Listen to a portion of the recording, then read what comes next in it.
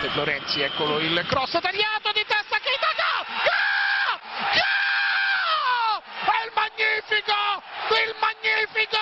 Il magnifico rettore! Live. Boom, boom, shake, shake, the room! In the entertainment capital of the world. What a strike! What a goal! What a comeback! What a game! There are no words to describe it! It's the TC Martin Show. Léger hors-jeu, mais cette fois-ci, il n'y en a pas pour Marco Reus. Très fort devant le but. C'est la folie! C'est la folie! Une minute de dingue! It's time to get your daily prescription from the doctor, TC Martin. Largo, pifio, Messi la tiene, Messi, ahí está Iniesta, ¡Gol! ¡Gol!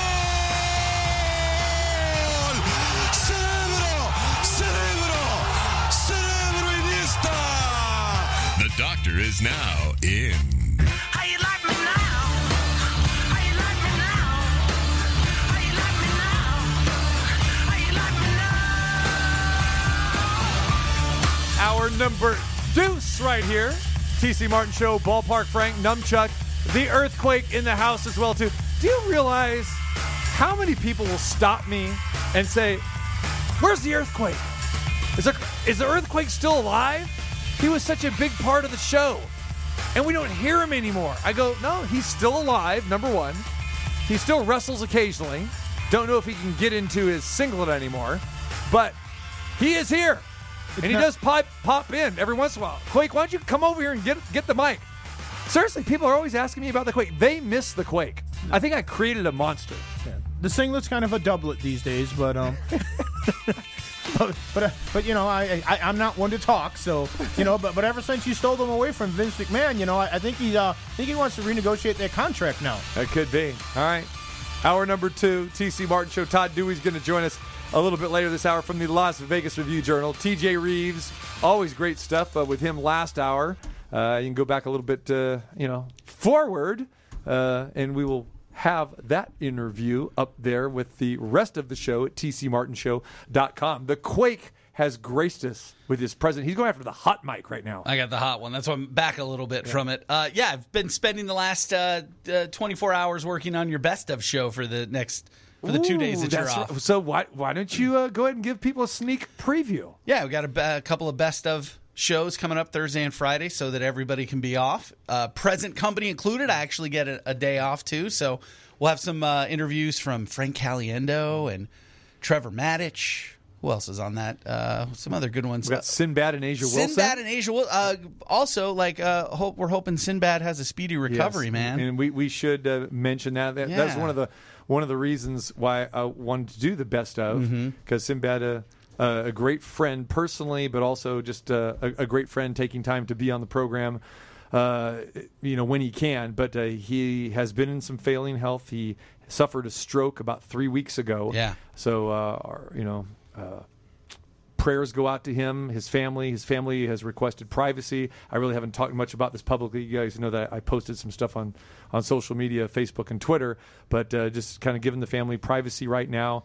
And, he's got a long road to recovery, and he, wants to get back and performing soon. But, just very, very sad. So we hope one of the greatest comedians we've ever seen gets back and gets into some better health. Yeah, we're thinking about Sinbad. So I'm glad that interview, and it's a great interview with he and Asia Wilson. So, yeah, some really fun interviews.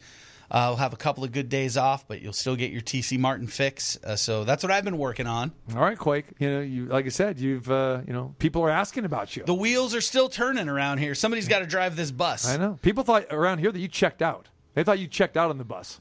Oh, I would love. Yeah.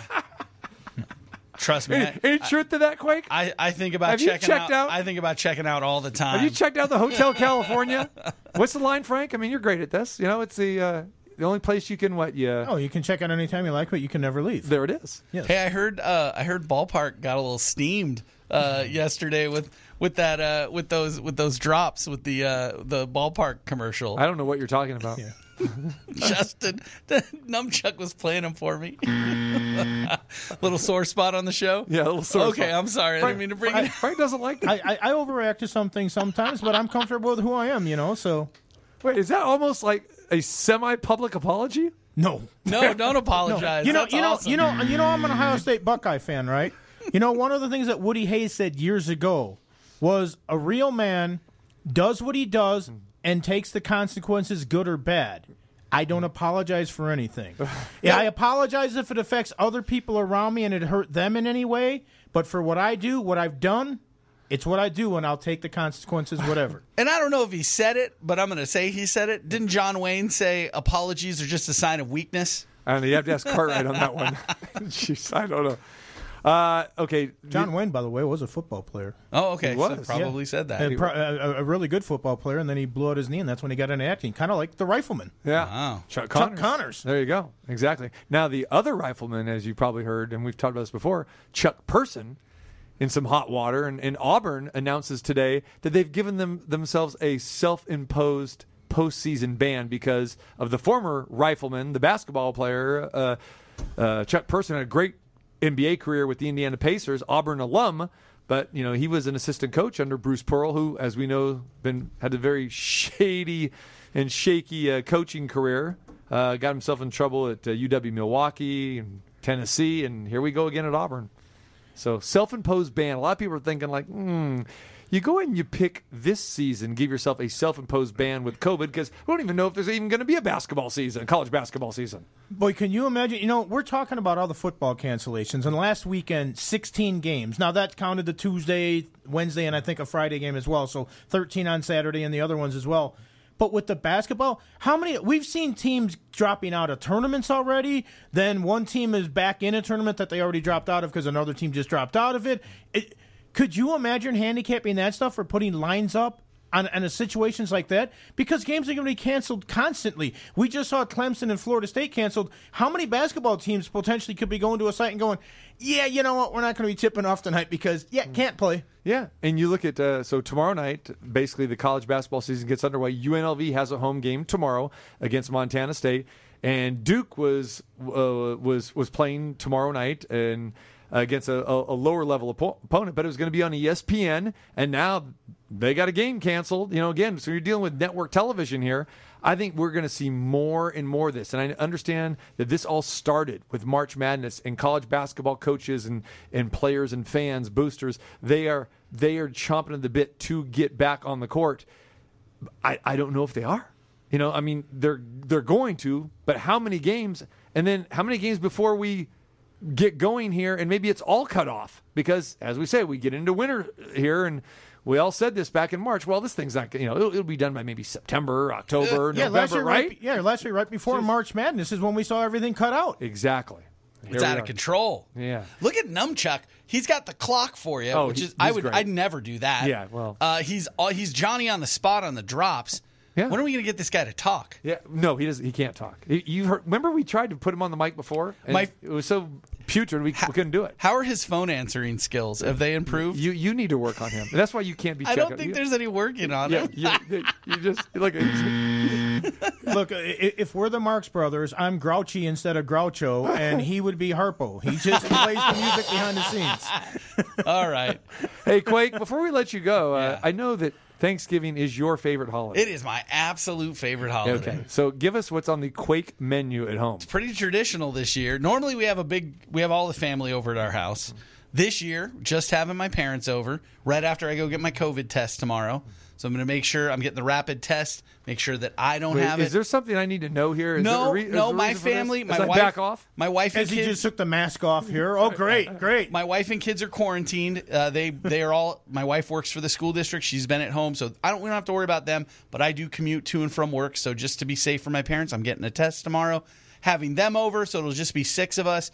Pretty traditional. It's going to be a regular old turkey that I am going to brine tomorrow. So brine. He's going to brine the turkey. You should always brine your turkey. You'll never have dry meat. Define brine. Brining is where you soak it. With the turkey, I'll probably soak 18 to 24 hours in like a bucket in the fridge, a sanitized bucket, with a mixture of salt, sugar, some allspice, some bay leaves, just whatever sounds good.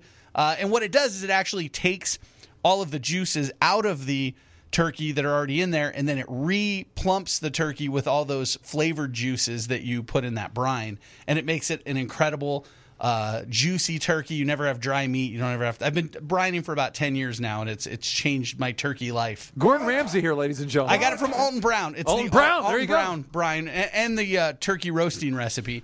So with that, potatoes. I make my own cranberry sauce. Make those from scratch. Potatoes. We'll do the heavy cream on the potatoes for Thanksgiving. If you're going to do it, you're going to do it all the way. So we'll get the Yukon Gold potatoes with the heavy cream, making gravy from scratch. We'll stuff the bird. I stuff the bird. I don't care what people tell me about salmonella. I've been doing it since I was a kid. Yeah, pretty much that's it. And then my mom makes homemade pumpkin pie, so it's going to be a pretty traditional Thanksgiving. Oh, and green beans and mushrooms. We're going to do like a green bean mushroom. Didn't he start this off by saying pretty basic or simple? That's pretty traditional. Yeah. Traditional? Yeah, that's a pretty traditional Thanksgiving feast. And then that sounds like about 10 hours of prep and about 18 hours of cleanup. It's all pretty easy. It's all pretty easy. Well, the brining the turkey stuff I find interesting. It's kind of like when the Rolling Stones used to do U.S. tours, and they'd have to take their blood out and then reinsert it because they had too many drugs in it or something like that. So I brine everything except steaks. So like pork chops, chicken breasts, you can brine everything, and it makes it. Look up brining. It's incredible. So are you fasting yourself before Thursday? I mean, I'm just eating a norm. We're having like normal dinners and lunch. Yeah, nothing. He's special. slowing himself. He's not fasting. And you're going to be. I'll have a small breakfast. Thanksgiving morning. Probably skip lunch because we'll do dinner at like 4 or 5. All right. So then you're going to be ready to get back to work on Friday. You're going to be running the show here. I'll be here Friday. How are you going to roll yourself in here after that menu? Well, I'm automating your show, so nobody will have to be here. He's brining himself over the weekend. Yeah, I'm brining myself over the weekend. Now, how much ketchup do you put on your turkey? No ketchup at all. Shame on you, Patrick Mahomes.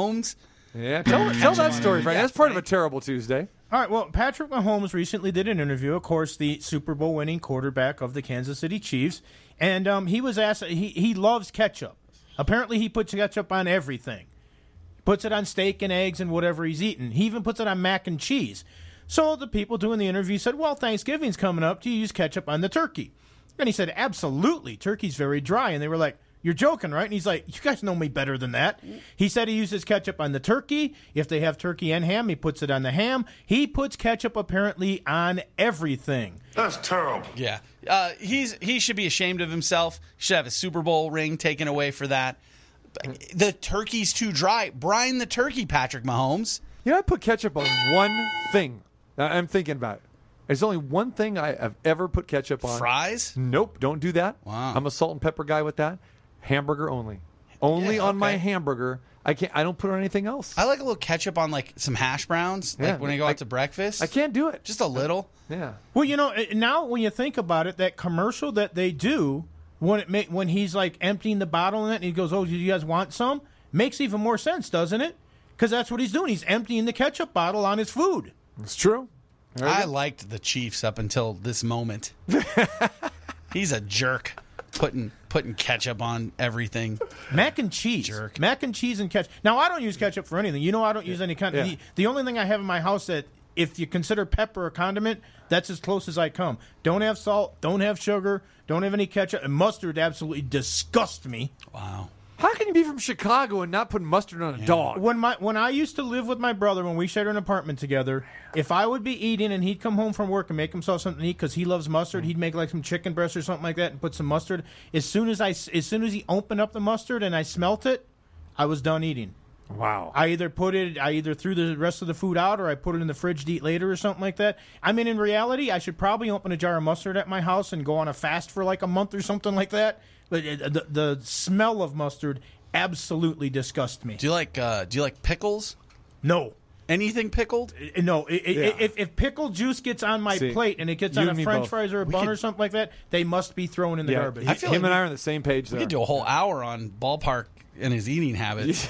They're interesting. My mom's mother didn't like me well, I mean, because I was named Frank and somebody apparently named Frank stood up at the altar, which I never knew when I was a kid. But when we were kids and that, because I was so fussy in that, she used to try to force me to eat all the time. She made something once. She told me she made hamburger, and it was a old Swedish dish called frikadella. That's hamburger with some oatmeal and some other stuff in. She actually shoved it down my throat. I got Oatmeal? up. I spit it out at her. She had a hip replacement. I knocked her down, and I was like 8 years old, and I started walking home because we used to have to spend the summers with her. My brother Charlie came after me, looking for me because he was going to get in trouble if I walked home. And he's like, "You don't even know how to get home, do you?" And I was like, "No, I really don't. But I know if I keep on walking down Route 31 here, when I get to Algonquin, Joe's Tavern is there, and I know Dad goes there all the time.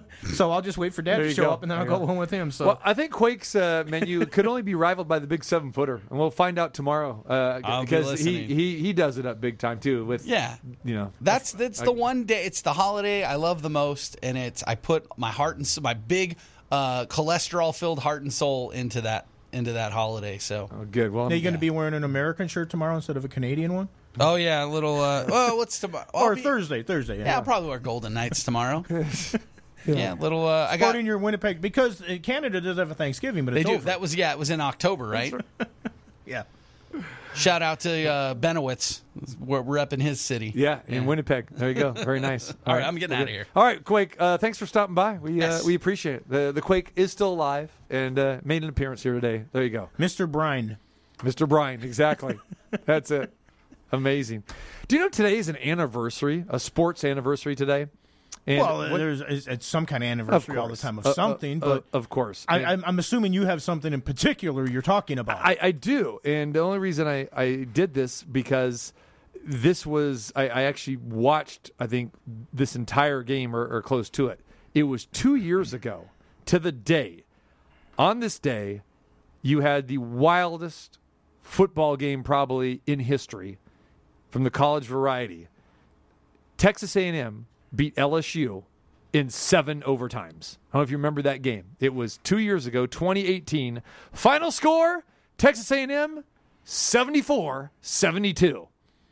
Went for 2 at the end to win by 2, upset LSU. Yeah, 7 overtimes. Now, did they have to go for 2 back then? Because I know after the third overtime, you have to go for 2. Yes. Yeah. And then I know some conferences have made it now where you don't even have to go for the 2 anymore. After a certain amount of overtimes, you just do 2-point conversions. Exactly. Yeah. I think the under-over in that game was 59.5. So there you go. Do the math there. 74-72, 146 points were scored in that game, and it lasted like 5.5 hours. A lot of basketball games don't go that high in the scoring. Exactly. Certainly in the college level. Yeah. So pretty good anniversary. I didn't get a chance to ask TJ Reeves. He actually is going to be broadcasting the Iron Bowl. Him and Tiki Barber are going to be doing the radio. They had an exciting finish a few years back. You got that right. And if you remember, too, Auburn upset Alabama last year. Gave Alabama its only loss, regular season loss. So Alabama has got this game circled on the calendar, and it always is.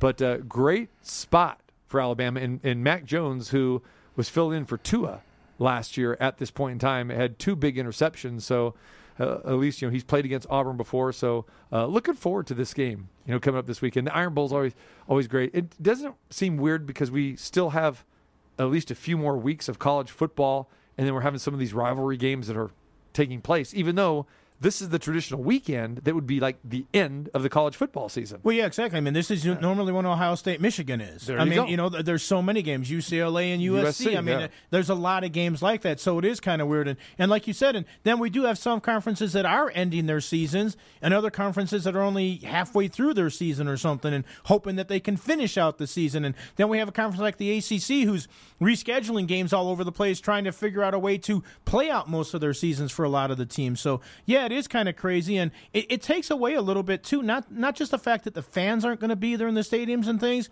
but also when you have these things, like we had Bedlam last week, we have the Iron Bowl here, you have a lot of these games, and they don't have that same luster because they're not on the traditional weekends or they're not the same lead up to it and everything, because first off, I think half of us are crossing their fingers that the games actually get played, and then they are at different schedules and that kind of stuff, intermittent. So it's nothing is the same right now in 2020.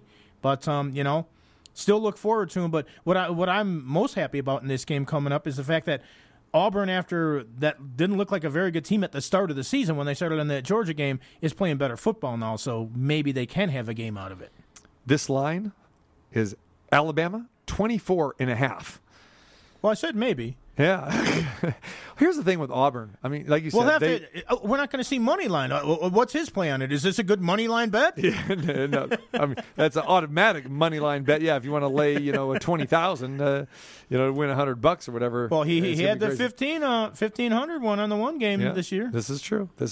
Maryland and our guy Moneyline, who comes to the Cosmopolitan each and every Friday. But Friday is usually a big Thanksgiving Day weekend, for college football. For sure. So I'm glad that we only have a handful of games at this point in time that have been postponed or canceled.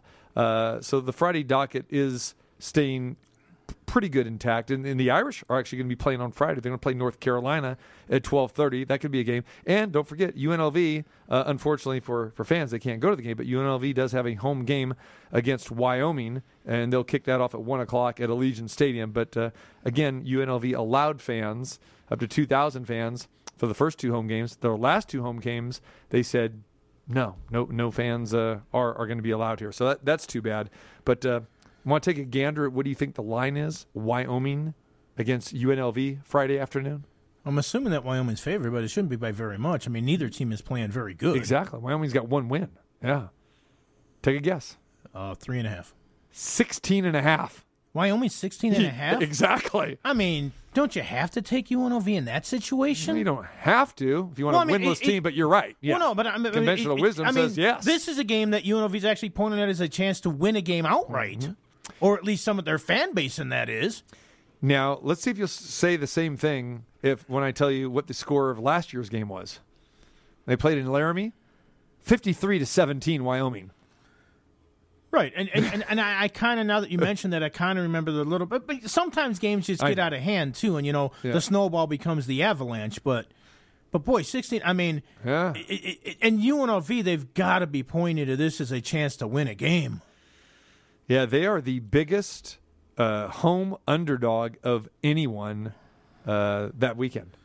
I mean, I guess it makes sense because UNLV, even when they've played competitive this year, their tendency is, how what do we see successful teams do all the time now?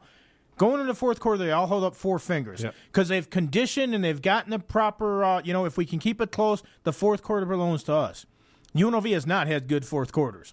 If they're close in a game, it usually gets out of hand in the fourth, or a lot of times it's out of hand before that. But, boy, you would hope that UNLV can at least keep this game close. You would think so. But again, if that avalanche does start rolling, and that's the problem too. When you don't have a win up to this point, at what point do the kids start quitting to play? Mm-hmm. And you don't ever want that, and you always hear that, they fight up to the end regardless, and that's what we love about them. But it is kind of human nature. When you haven't won a game all season and you get behind, sometimes you just hang your head and go, here we go again. Yeah, and that's what a lot of people think about the Jets. But if you watch the Jets play, now that they're 0-10, they do play hard. And you heard Frank Gore. Poor Frank Gore. He gets tossed around basically the last few years of his career, keeps hanging on, and is still very, very productive at the running back position. And Frank Gore said the other day, he goes, I can't go out like this because more than likely this is going to be his last year. Not sure anyone is going to want to pick him up next year. But he still looks pretty good. He's on a very, very bad football team. You feel bad for this guy because a lot of people say this guy he is going to be in the Hall of Fame. And people don't realize that he's third all time on the rushing list behind Walter Payton and Emmitt Smith, right? And that's pretty good company. Exactly. And he's still doing it. And this guy could go out in a winless season. He goes, I just need one win. Just give me one. He goes, I can't go out on a winless team. But he said they are playing hard. They really are. Not saying that UNLV isn't, but people just think, hey, when a team is tanking or they're playing for the number one pick next year, that's not the case with the Jets. And they were getting blown out, and they made it close. They had a chance actually to tie the game in the last possession until they turned the ball over on downs against the Chargers. So I don't know. Final note here before we step away, and we'll bring Todd Dewey on after the break. UNLV basketball starts tomorrow night. And it is a home game. Again, fans are not going to be allowed against Montana State. There was going to be a lot of optimism. I still think there is some optimism. But anytime that crowds and boosters and students, fans cannot go to the game, especially the Thomas and Mack Center, it's going to go under the radar. And I think that's exactly what's happening here. No one's even really talking about UNLV starting the basketball season. And luckily, they're going to, they're pretty healthy. But 11 newcomers this year on TJ Altenberger's squad. And he will be visiting with us during the course of the basketball season. Couldn't make it today just because they have practice at the same time when we're on the air. But UNLV in action at home tomorrow night. Yeah, at home tomorrow night. And again, one of the reasons that it's flying under the radar, no Midnight Madness this year. That's true. I mean, that was a big thing to really springboard a lot of teams' programs, and it wasn't the case. Right. It's just another thing on a terrible Tuesday. Exactly. And no more KBO either. Yeah, it KBO. is terrible. I know. I promise we will get to the KBO. I know you're dying for that because the game, and I did. I saw the highlights today just because I knew that Frank was going to bring it up. Todd Dewey's going to join us. We'll visit with him, talk about winners, losers of the sports book. Some good movie references will be in there as well, too. Always fun with Todd Dewey. TC Martin Show on a terrible Tuesday. Now, more from your favorite sports radio physician. That boy is good. The Dr. TC Martin.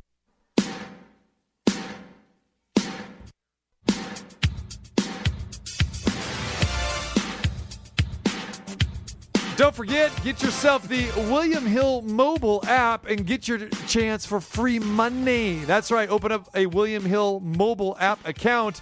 Take advantage of the free promo. That's right. Use the promo code TC50. You do that, you deposit at least $50 into your account. You'll get a free $50. You cannot beat that with a baseball bat. You like that?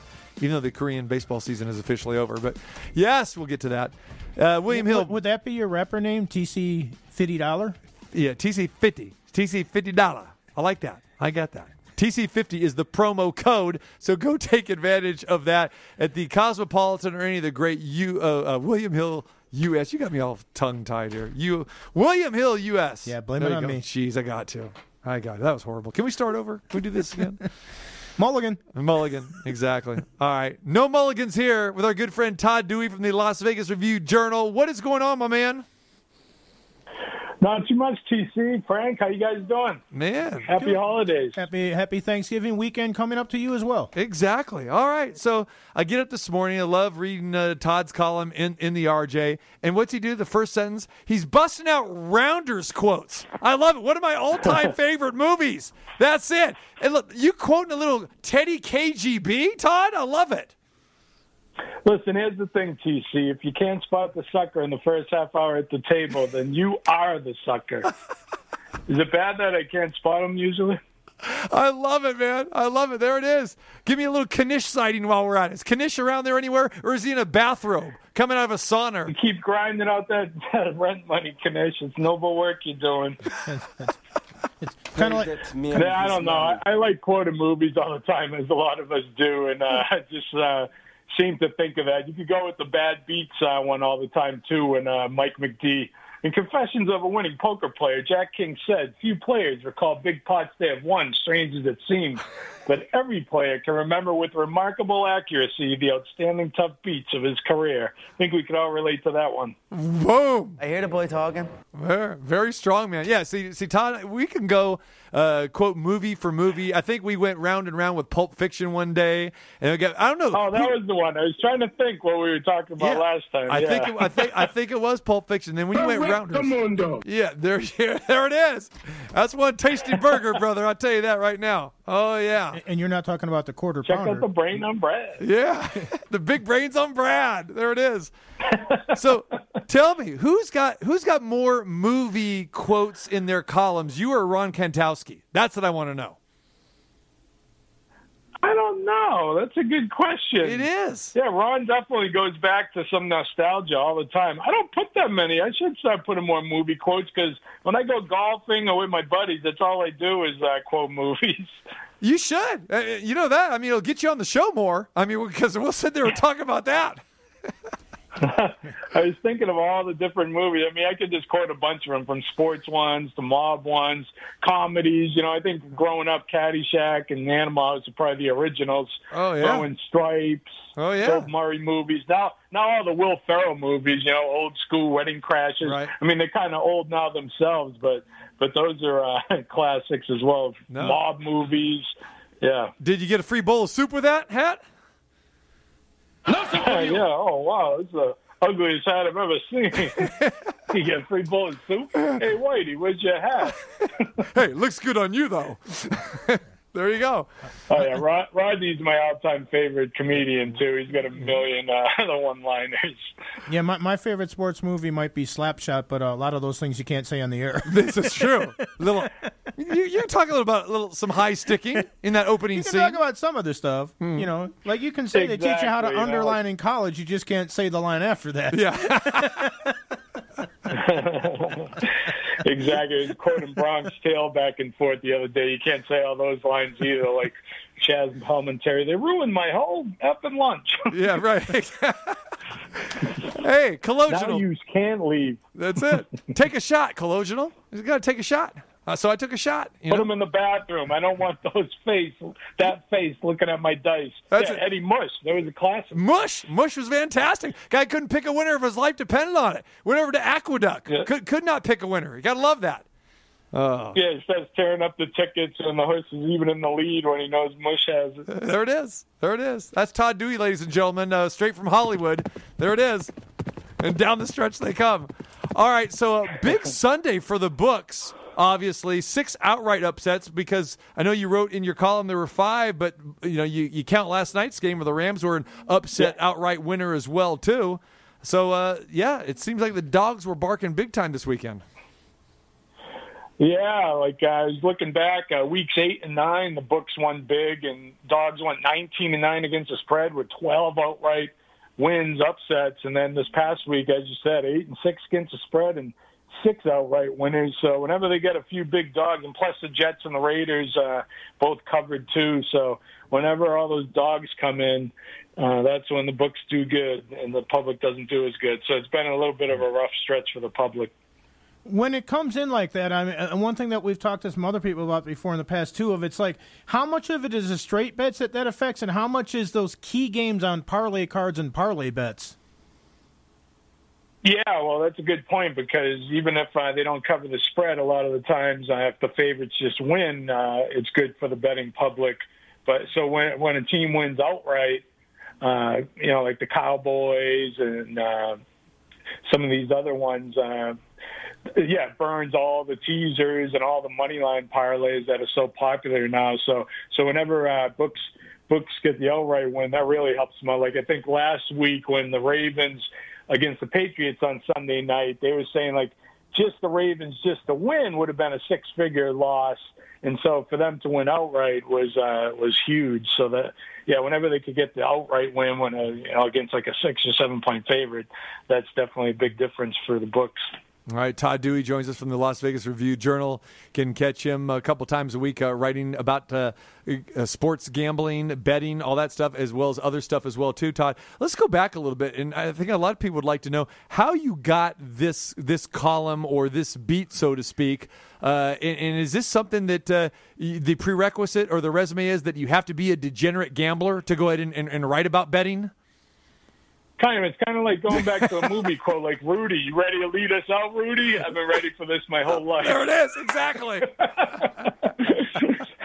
I've been ready for this ever since a buddy of mine handed me a parlay card when I was in 9th grade, and I'm like, ooh, this looks really fun. There it is. And a buddy of mine in high school, his dad was actually a bookie, Big Pete. And we called him because, it was Big Pete and his son was Little Pete. And so, I've been betting for a while and, might have dabbled a little in college, putting in bets for the guys and stuff. But I covered pretty much everything for the newspaper over the years. And when Matt Humans, who's at VSiN, was the betting columnist for years for the RJ, I would help out on occasion here and there, write a couple betting stories and help him out on vacation and whatnot. And when he left to go to VSiN January 2017, they asked me if I wanted to take over the beat. So I just jumped at the opportunity. And so, that's how it led to it. I've been covering it ever since. So finally I'm recouping some of those losses of being a degenerate all these years and getting paid to do it. There it is. You mentioned the thing with just kidding. You Only half kidding there. No. You mentioned Veasan and Matt Humans and things like that. How has the city and just the general thought about wagering and gambling and that changed in the last few years that you've seen it? Because Vegas used to be a place that every pro sports went away from. Now they're all chomping at the bit and dying to get in here and that, and gambling is now embraced. I mean, everybody thinks like it's something new. I remember back in the 70s when I used to watch WBBM Channel 2 News in Chicago, and Johnny Morris, the old wide receiver for the Bears, had his blue plate special back then, so it's always been going on, but now it's way more accepted.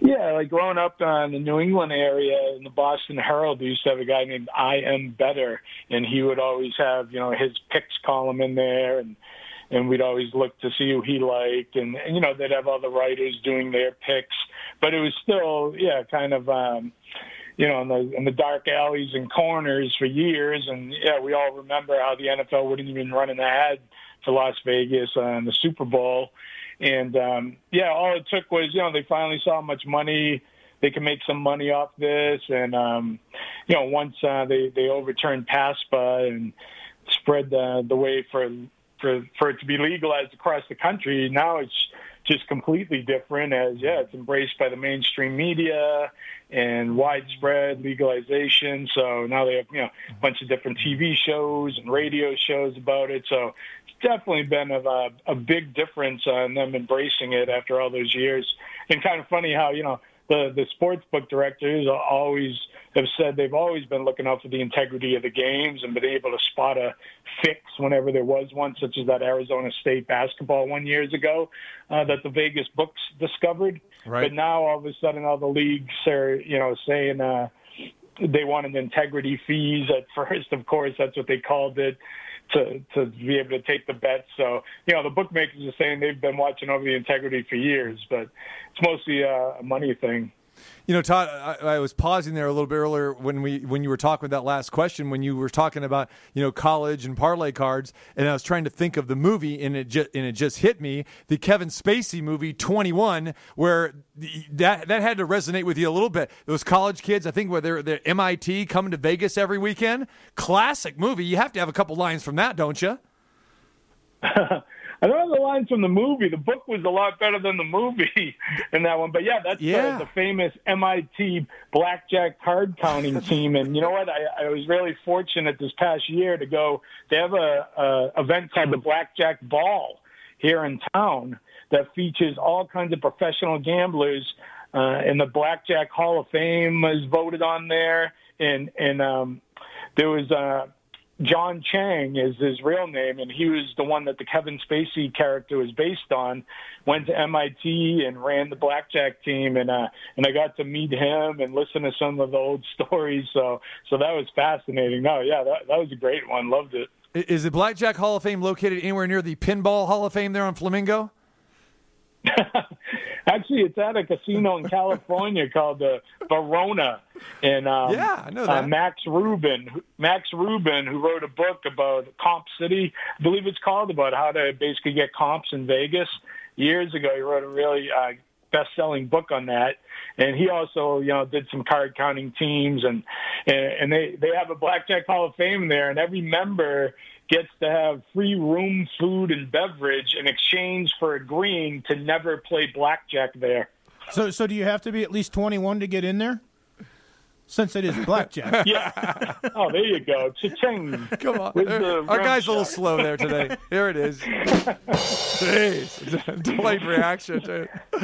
All right, man. So I know, part of the column that you do is talking to these sportsbook directors on a regular basis, and I imagine you're just asking them, hey, tell us a lot about the big tickets that have cashed this week, and I'm sure that you have plenty of stories, some that you could probably report on and others that you can't. Give us maybe some of the most bizarre stories since you've been writing this article or this column here in Vegas. Well, there's always, the ones that someone puts down $2,000 to win $10 on a huge money line favorite. And you're like, I just cannot understand that one. A lot of people say when someone does that, or like, $100,000 to win 2,000 on the Warriors to make the playoffs, or the Bucks to make the playoffs. There's been several of those, and some people would speculate that it's to just get comps. But when I talk to the guys at the Westgate, they say they don't give out comps based on the amount of the bet, but based on the amount of the win. So, yeah, I don't know. Everyone always kind of says, oh, they probably just want a drink ticket or something, but it's not really based on that. So I don't know if they're just doing it for fun or what. But then, of course, most people want to put up a little to win a lot, and there's definitely been some a bunch of different stories of these huge parlays that have hit. I can't really think of them off the top of my head, but there's been a lot of big parlays that have hit. I mean, some of the craziest ones are when the pandemic hit, and people started betting on Russian table tennis, and someone hit some crazy amount. I think like a $50 bet that paid $10,000 or something like that, where he took 10 big underdogs in Russian table tennis and hit it. So there's always crazy parlays to win a lot, or the bets to win a little. And there's always big bets. Usually BetMGM has, this past week someone bet $250,000 on the Browns, and there was another $105,000 bet on the Browns. And, they also have the losers, $110,000 on the Patriots. They seem to have a bunch of six-figure bets every week, just straight up. But the more interesting ones are all the big parlays that hit, for sure. You mentioned some of the crazy stuff out there, and we know that some of the books and certainly offshore places have had to get really creative. What's some of the crazier sports that you've seen? Because I know KBO and Japanese baseball have been bet on. I know I've heard about things. I mean, tennis has been around for a long time, and a lot of people don't realize how much money is wagered on that. But I know there's been sumo wrestling and things as well. Yeah, well, pretty much just what I said. The Russian table tennis is, I was going to mention the Japanese sumo wrestling that William Hill took bets on as well, has been the two craziest ones that come to mind for me. Yeah, ping pong and sumo wrestling. I don't know how much more off the wall stuff you get than that. I'm waiting for those badminton odds, because badminton's awesome to watch. Yeah, I don't think I've ever seen a badminton odd. I think they have had that. Yeah, I think they have had betting on that when it was in the Olympics. Yeah, Todd, I remember when you wrote about the Russian table tennis thing, and I know that there had been some scams and some scandals that people thought with that, as well as the tennis, Frank. And you remember that too. That there's been tennis scandals a few times. Some players have been basically. I know one male player was basically expelled from playing on the ATP. Mm-hmm. Yeah, there's been a lot of stories of fixes in tennis. When I did a story a few years ago about spotting, fixes, they said tennis is basically the easiest one, because someone could just start playing and then just withdraw with, I got a bad ankle or hurt my foot, and then they forfeit the match, and that's it. So yeah, there's been a lot of those. And then the Russian table tennis ones, which brings us back to Teddy KGB. Yes, there you go. or I would just bet Forrest Gump. Forrest could do it all. He was a big favorite over that guy from China. Yeah, he was, exactly. With the Dr. Peppers all lined up as well, too. What was the under-over on those Dr. Peppers? That's what I want to know. I was just going to say, I think there was about, what did he say, 12 or 14 of them? Yeah, exactly. I think the total was 10. I had the under. Teddy KGB. I need to go back and watch that movie again. I love Teddy KGB. I was just looking up some quotes before coming on with you to try to find some, Here we go. I will splash the pot whenever I please, right? That was a great one. That's it. I will splash the pot whenever I bleeping please. Let's remember that. There you go. Well, KGB certainly fits in with Russian table tennis. Yes. It was a little too obvious that he was, twisting the Oreo cookies, right? Wasn't that a pretty obvious tell? Obvious tell, I guess. But I think when we watched it for the very first time, we knew that it was a tell, but actually, what was it when he cracked it open, or when he closed it, or set it down? And give it to Mike for figuring it out. A beat up Mike at that point in time too. And who's better? Yeah. We haven't even mentioned the Worm. I mean, Ed Norton is the Worm. Are you kidding me? I mean, getting his ass beat down at the lodge or whatever that was, and the cops. I mean, that was outstanding stuff there. Oh, yeah, Worm was the greatest. What a degenerate. We talk about degenerates. There you go. And wasn't that a real live, was it Johnny Chan sighting in the movie, right? What they're in Atlantic City? Yeah, that's where Mike tells Kanish, I sat down with Johnny Chan and I beat him. And then when he shows he beats him and he goes, and Johnny Chan tells him, did you have it? I'm sorry, John, I don't remember. Yeah, exactly. And then he's like, did you have it? He's like, rags, I had rags. Yeah, that was a classic. So check. He trapped me. Exactly. I can't believe it. The name is escaping me now, but the gentleman who was in that movie, and he was actually sitting at the table, and he's a great character actor, and I had him on about a year and a half ago, and we talked about Rounders, and you know who I'm talking about. He was sitting at that table in Atlantic City. Kevin Pollak? No, it wasn't Kevin. It wasn't one of the main stars. And again, if I go to the cast list, anyway, I've had him on the show before because he was on the. He was on an HBO miniseries, and he played a detective, and he was awesome in it. And we've seen him in 100 things, Todd, and I will get it here. But anyway, when I had him on, no, it wasn't Grandma, but it again, he had a bit part in Rounders, and he's had some other. Some more major stuff, but a great character actor. The straight hair, kind of a heavier set guy, parts it off to the side. But anyway, when I had him on the show, we were talking about Rounders, and he was saying that they were in the mix of doing Rounders 2. And this was, like I said, about... Yeah, I've heard about that for years. Yeah. And he said that they were just getting... Matt Damon to sign off on it, and actually, I guess, Matt had written it, and it was ready to go, and then I don't know whatever happened to it. Yeah, no, I heard about that for years now. Yeah, I don't know what happened to it either, but that would be a great one if they could do that. There it is. You think that Matt Damon's girlfriend would have gave him a little more leeway, right? One night and even one big, and then she's gone. I know. Bill Camp. There it goes. It hit me. Bill Camp. So look him up. Yeah, Bill Camp was in that movie. He was Eisenberg in Rounders, but he's been in a bunch of stuff. Bill Camp. Okay. Yeah, good. That was great too. When he's at the Lawyers game and he reads all their hands and. Yes, and again, I don't know how far back you go to some of these sports movies, but Frank probably remembers this one. With the James Caan movie going way back when he was. The Gambler? The Gambler, exactly. One of the classics of all time. Yeah, and they redid that one with Mark Wahlberg. Well, they redo everything, right? But right. No, the original one, of course, was great with Jimmy Caan. Exactly, Jimmy Caan. All right, Numbchuck, I need me some Teddy KGB before we let Todd go. There we go. You got to do one thing here. Only one thing you have to do. Pay that man his money. There you go. All right. Todd, great stuff, man. Go ahead and tell our listeners how they can read your stuff and follow you as well. LVRJ.com or at CDewey33 on Twitter. Appreciate it, TC. It was great talking to you guys. You got it, brother. All right, we'll talk to you real soon. Appreciate it.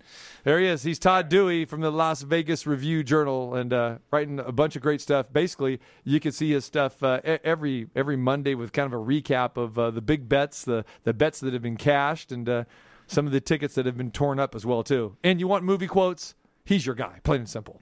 Yeah, a lot of great sports movies out there and everything. And like you said, I go back some too. And, some movies that you don't even necessarily think of as great movies, but they still had great one-liners or something like that. Remember the old Robbie Benson movie, the basketball movie, One-on-One? Oh, of course. Yeah. When he's talking to the one professor and Robbie Benson's about to tell him and he's like, I think, and he says, no, you don't. Yeah. Me and my brother have used that so many times with people who've been around, and they look at me like, what? Huh? What? Huh? The one I use in that one is Up Yours with a Red Hot Poker. I think that was in that one. Yes, it was. Yeah. After he basically walks out and says, I don't want your scholarship there back. You go. Absolutely. All right, real quick. KBO is over, man. NC Dinos win it 4-2. That was also the series score, 4-2. First title for the Dinos, who've been around since 2013. They used 3 starters in the game, so they sold out for Game 6. If there had been a Game 7, it might have been tough. Then they put their closer in to wrap it up for that 4-2 victory. Dinos, by the way, owned by a software company that makes video games. They're expected to go after a lot of people in the free agent market. Minimum salary in the KBO $26,000 a year. So these guys are not the pampered prima donna billionaires that we have over here. Unbelievable. All right, I want to thank TJ Reeves for joining us, Todd Dewey, and as Todd quoted right there, all the way up with a red-hot poker. I can play anywhere I want. That's the full quote. If you missed any part of the show, go to the website, tcmartinshow.com. We're back at it again tomorrow. We'll catch you then at 2.